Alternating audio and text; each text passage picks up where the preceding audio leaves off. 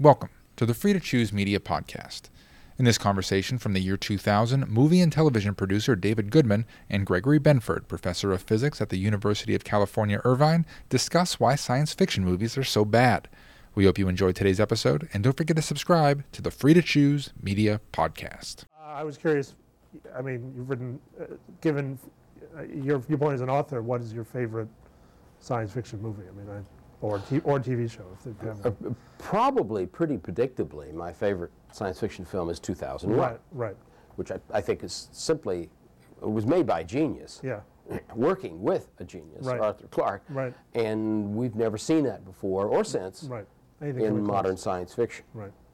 So that was an easy pick. Right. But there are a lot of contenders, I mean, for number 2, 3, and 4. Right. I like films like, say, The Day the Earth Stood Still, Blade Runner, Forbidden Planet, which has a certain campy charm. Right. An But obscure also- little film called Seconds that you may have seen. Sure, John Frankenheimer movie. Yeah, great movie. Great little film. Right. Yeah, that's the interesting thing is that even today, I think that the looking at, there are independents making science fiction movies that are at least a little bit more true to the genre or true to science. There's a producer, Stuart Gordon. I don't know if you know him, but he recently did a movie called Space Truckers, and it sounds like and it was a campy little movie, but he paid attention to the science in it, and everything that he put in the movie was scientifically plausible, and it was a fun little independent movie that nobody saw.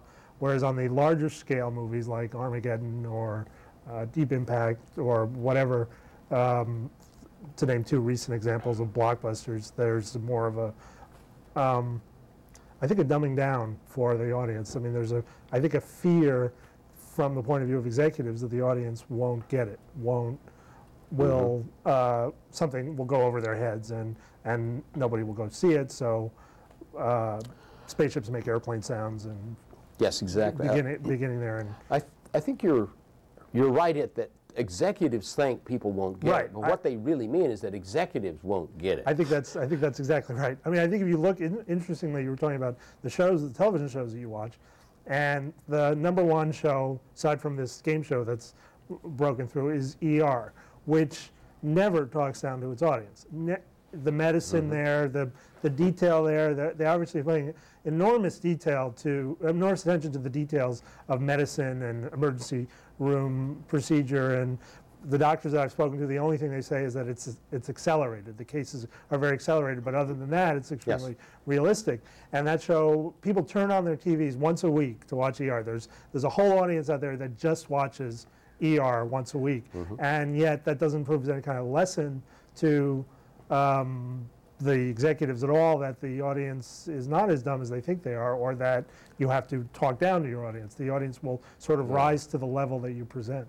Well, actually, talking about levels and dumbing down is maybe we're wrong here. But that is, we ought to be looking at another axis, and that is reality, realism, verisimilitude, as the critics say. What ER promises, and by the way, the handheld camera true cop shows also deliver, is the truth. Right. That is, it really says to people, this is the way it really is. Maybe a little faster, maybe edited.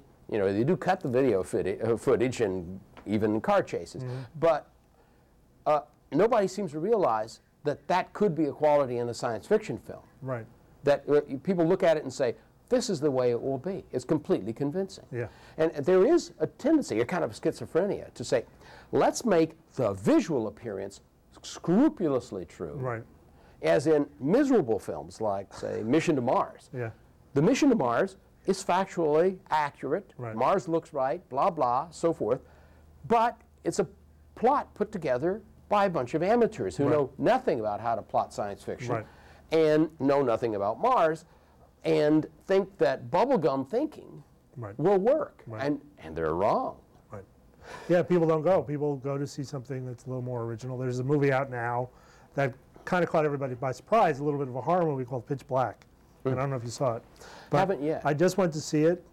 It's good. I mean, it's original. It's got that handheld feeling that you're kind of talking about, but it doesn't. It's not some. It obviously was worried about its visual appearance, but it didn't concentrated on that. It concentrated on its characters. It concentrated on the story and finding twists in the story, sci-fi twists that make it interesting and fun to watch and scary and yet original. And it caught everybody by surprise. It was this little movie.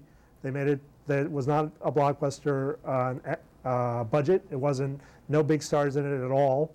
And it came out and everybody went to see it. And everybody are continuing to go to see it because the word of mouth is so good on it. How much has it earned so far? I know that it made back its budget within 2 weeks, which is great. Yeah, great. So, I want to see that. But what you say is right, that people still pay attention to plot, pacing, right. character. Right. And a science fiction film has to deliver in Right. that. And when it doesn't, you get these kind of miscegenations like Starship Troopers, which made by a European, had some very interesting, amusing European jokes in it about Americans, but basically didn't quite understand how to get the right tone. Right. And so it was halfway between realism and satire. Right. There were some great moments right toward the end, for example, when finally, after they've killed all the bugs, and you go then to meet the smart guy in the high school class who's in the division of the military called Theory, and they're all wearing German field uniforms with the peaked hat and the gray long field coats. And I laughed out loud. Right. And nobody else in the theater laughed at that scene. But to me, it was a perfect kind of European joke. But on the other hand, it's reasonable. I mean, a giant insects, alien race threatens all of humanity. Who do you want to run the army? The Brazilians? No, of course, you get the best. You get the Germans. It was very amusing that way, but they didn't play it that way. Right. It was a sight gag, and I think it therefore didn't work for the larger audience. I wondered about that. I mean, you laughed at that, and I wondered whether you read into that because I saw it, and I was wondering while I was watching it because the military uniforms generally had a kind of German quality to Yes. them, and there was definitely like a little. There was definitely in the script comments about fascism, the fascist state, Yes. and all this kind of thing. But I wondered whether that was the script writer, and that for the director it was more this stuff looked good. I was a little worried watching it that there was no irony in using this stuff. That is, in fact, boy, these are the best looking uniforms. The Nazis had the good stuff, and that kind of worried me a little bit because you wonder, because I think, again, if it was intentional, then it is satire. If it wasn't intentional, or if it wasn't clear that it was intentional, then an audience of kids is looking at these gray uniforms and thinking, oh, those uniforms look good on those young-looking, good-looking, Aryan-looking The youth. Germans were the masters Right. of looking good. Yeah. I mean, they invented the motorcycle gang, complete with motorcycles and lots of black leather and high boots.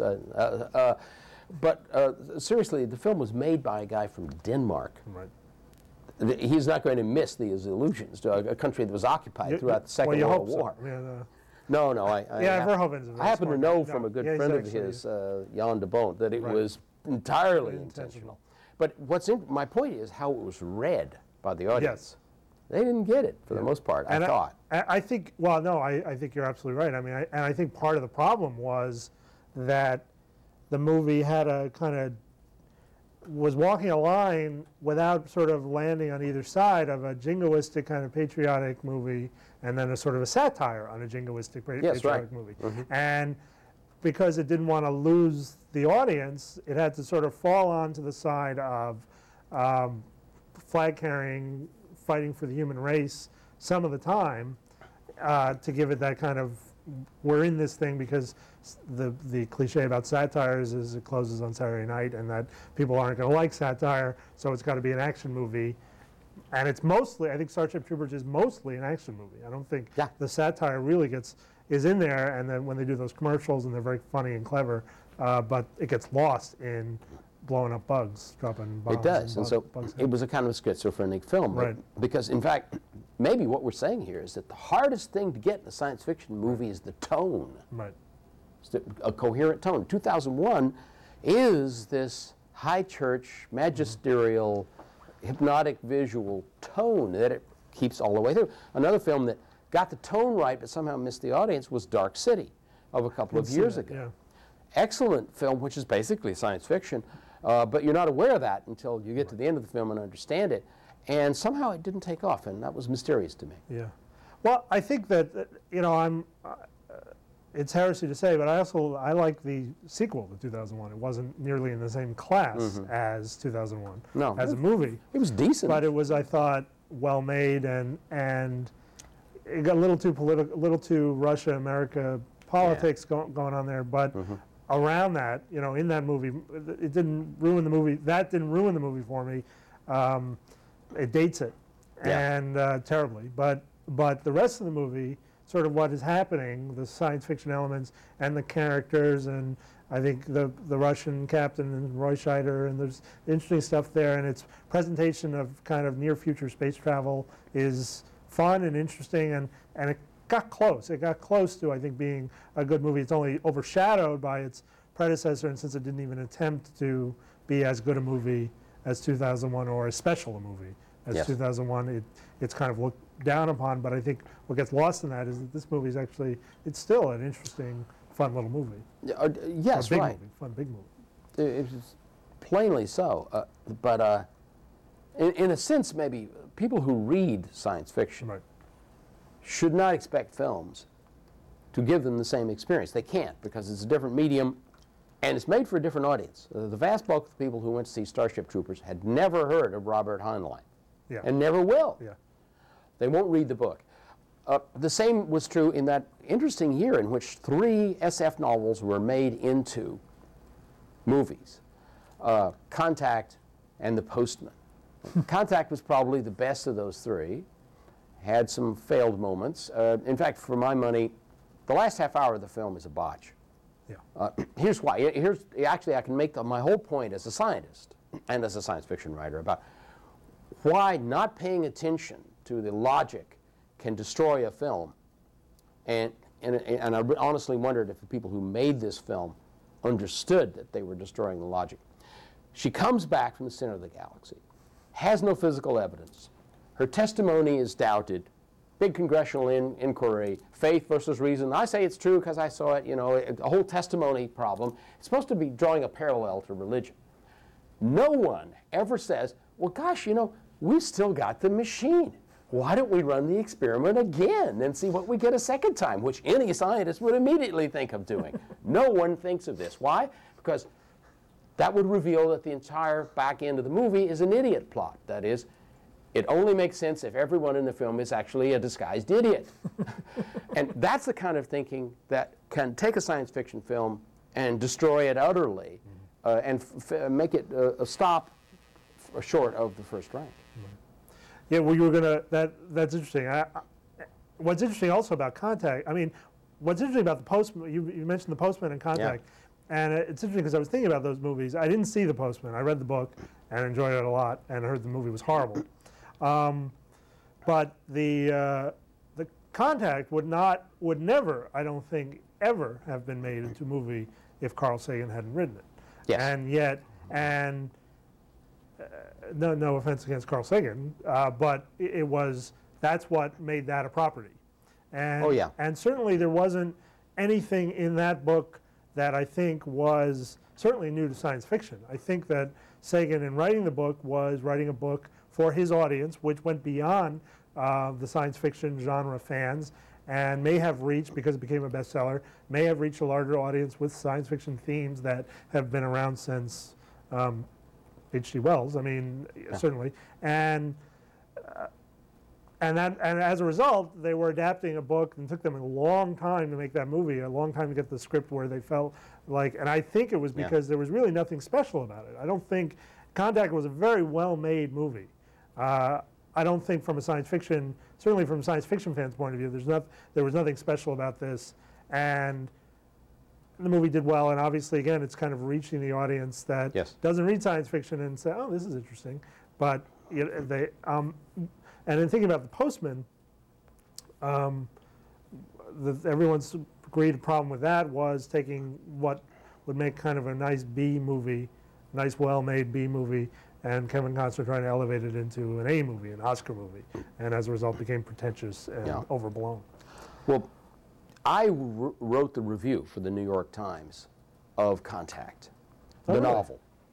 And the first paragraph of the review simply pointed out where all the ideas came from, previous books that Sagan had appropriated.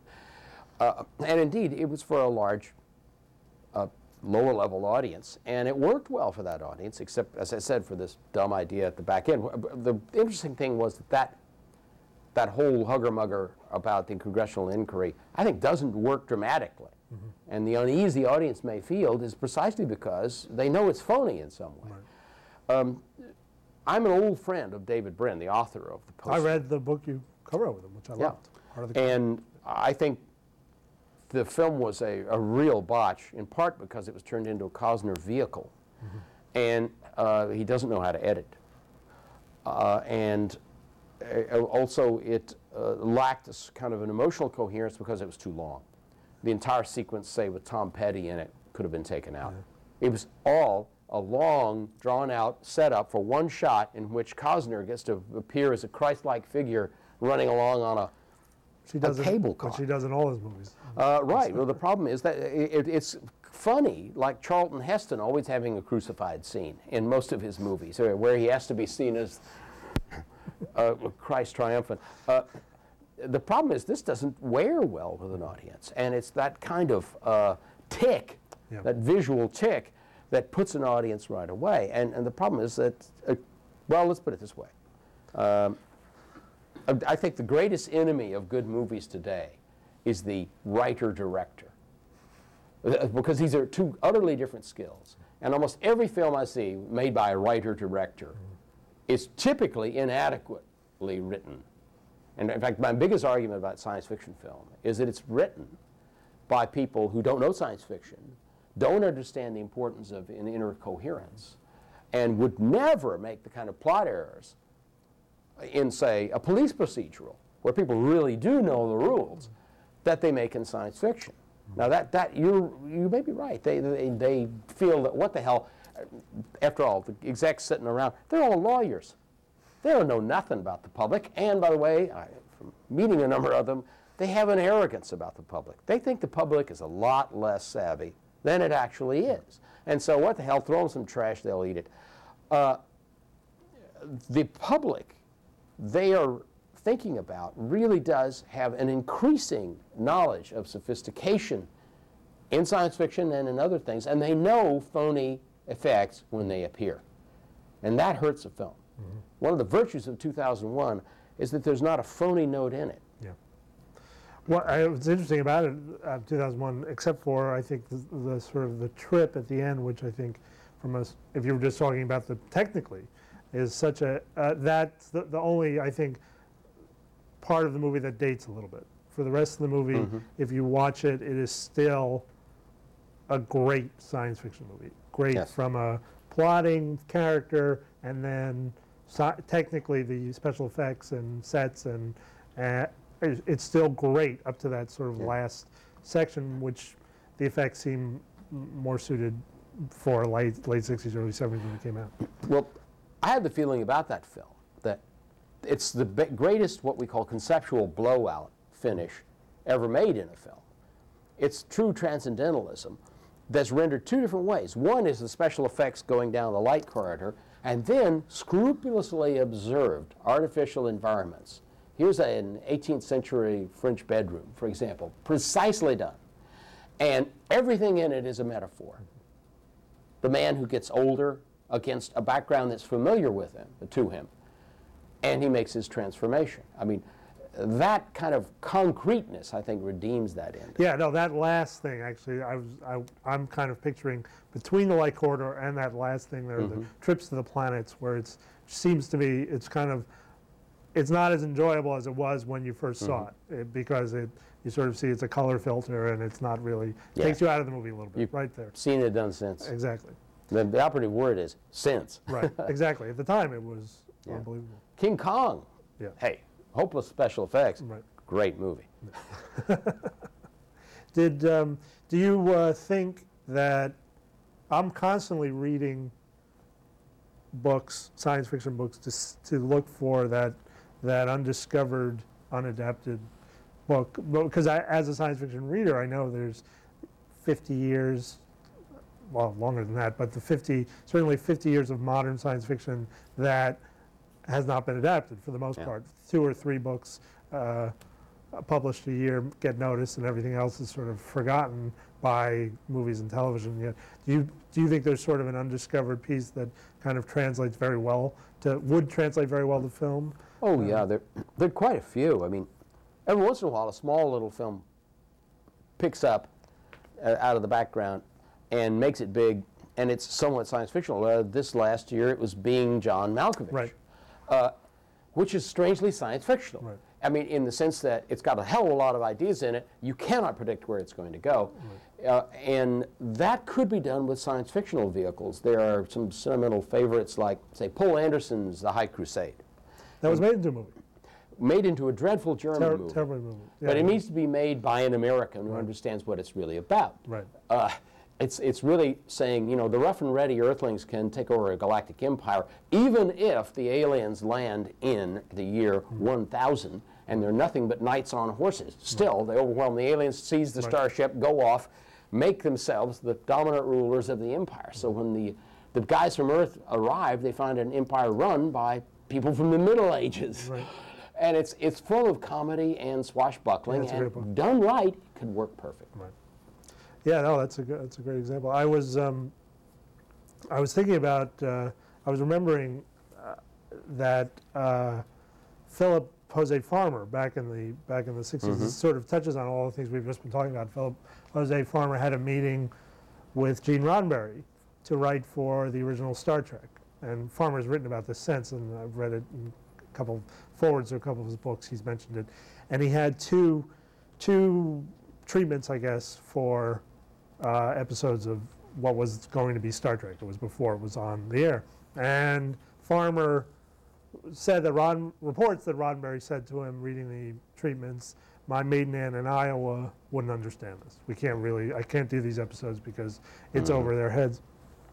And it's interesting because the stories became The Shadow of Space and Sketches Among the Ruin of My Mind, two great short stories that he wrote, and especially Sketches, which I think is an incredibly powerful little story, very well done little science fiction. And I can't for the life of me figure out how he planned to make that into a Star Trek episode. I mean, those were the.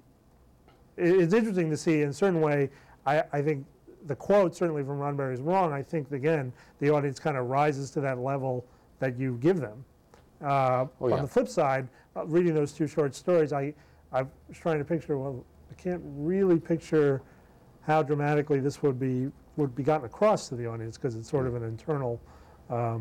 Sketches is an internal thing of a guy forgetting 2 weeks of his life every day and going backward in a sense as he goes forward. Yes. I don't know. That just sort of popped in my head as you were talking about it. Yeah. Well, certainly it's hard to see how some of these things could ever be made into films. And of course, that's the genius of good script writing, which Phil Farmer may not have had. We'll never know. Right. But it's certainly true that very few execs in Hollywood and TV are willing to lead the audience. They basically all want to follow the audience. That is, the best demographics are to sit right in the middle of that distribution of, say, attention span or whatever variable you think is germane. Of course, by shooting at that, you almost always shoot slightly below the middle because it keeps moving. Yeah. Right? If you don't allow for windage, you'll hit slightly behind the average. Yeah, exactly. Well, what's interesting is I think that this era of science fiction movies, which goes, I think that is the current era, which is the blockbuster, either the blockbuster movies, The Mission to Marses, or Armageddon, or Deep Impact, traces back to Jaws and then Star Wars. And what's interesting about that, I mean, talking about the audience and trying to follow the audience, is that the blockbuster movie that Star Wars and Jaws, I think, to some extent, the summer blockbuster movie that those movies started, came out of the 70s, where directors had more power, where studios had less power. And George Lucas, fresh from kind of a hit on American Graffiti, makes Star Wars, which he doesn't listen to anybody, and he appropriates things from science fiction literature and throws them into his soup and makes it, I think, a very entertaining movie and, and an unbelievably visual movie. And certainly, as a science fiction fan, there's enough in it to enjoy the movie, even if there are things to sort of bug you. Why couldn't you get this right, or why is he using the word parsec wrong? I mean, you can go past that because it's an enjoyable experience. And yet, no executive will sort of look back on that and say, nobody's going to look back that far anymore anyway. But everybody's going to look and say, that's a studio movie. That's the kind of movies we should be making. In fact, that's exactly what it wasn't. Yes. It was a rebellion against the very system that kind of makes trash that. Right. I think no one expects 2001 to come out of a studio. Right. Exactly. Ever. I don't think it can, even though the first great golden age was made out of studios. The second one was not. And who knows where the industry is going to go now, except that I think the great thing that science fiction can expect is, first, it has a huge audience. I mean, the striking thing about modern science fiction is that in literature, it has been boxed in. The science fiction writer is shut out of significant reviews, has no literary allies, is universally despised among the crowd that prefers epic poems, God knows, or something, or the quintessential little short story. I mean, they've been boxed out in New York. There's still a market, but they have never had the overwhelming cultural influence that visual science fiction has, because the visual has reached the vast majority of the people. That given, the coming in the next decade or so, increase in the, as you might say, the democratization of visual methods, where everybody can make a high-definition DVD film with an investment of $10,000, is going to mean that a lot of little movies get made, and with cheap computer graphics, you can make a lot of SF films for a small investment that could not be made before. And that's going to cause a revolution, because guys like you will be able to take some of the great works of science fiction, render them into film, and it will not cost $100 million. It'll cost $1 million. Right. And reach an audience through the internet that's just waiting to watch and see. It's already beginning. I mean, there's small films that are sort of popping up in the internet all over the place, and there's incredible need, hunger for material, and it'll be interesting to see what happens. It's interesting also that, I mean, you bring up that there's certainly a fear involved in the executives, and it's also the difference between a visual and literary, in that you write a book and 1 million people read it, it's a success. You make a movie or make a TV show and 1 million people watch it, and it's not only a failure, it's an embarrassing failure. Yes. And that worry that I got to reach not 1 million, not 10 million, but 50 million people have to see my movie or watch my television show, and that fear that among all the other people who aren't the creators, and yet whose jobs depend on this show or this movie anyway, that I think keep truly original ideas from making it through, essentially. I mean, I think that there are certainly writers out there who are trying to write,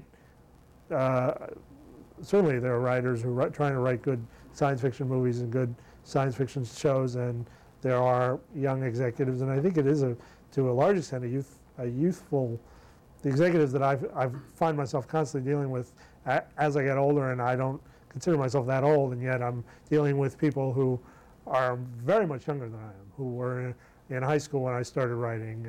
And that's one of the things I think is a bad omen for Hollywood. That is, I again and again find that when I pitch an idea in Hollywood or television, I'm talking to people who know nothing of the traditions. Right. To them, Butch Cassidy and the Sundance Kid is a film they heard about, but they certainly haven't seen it.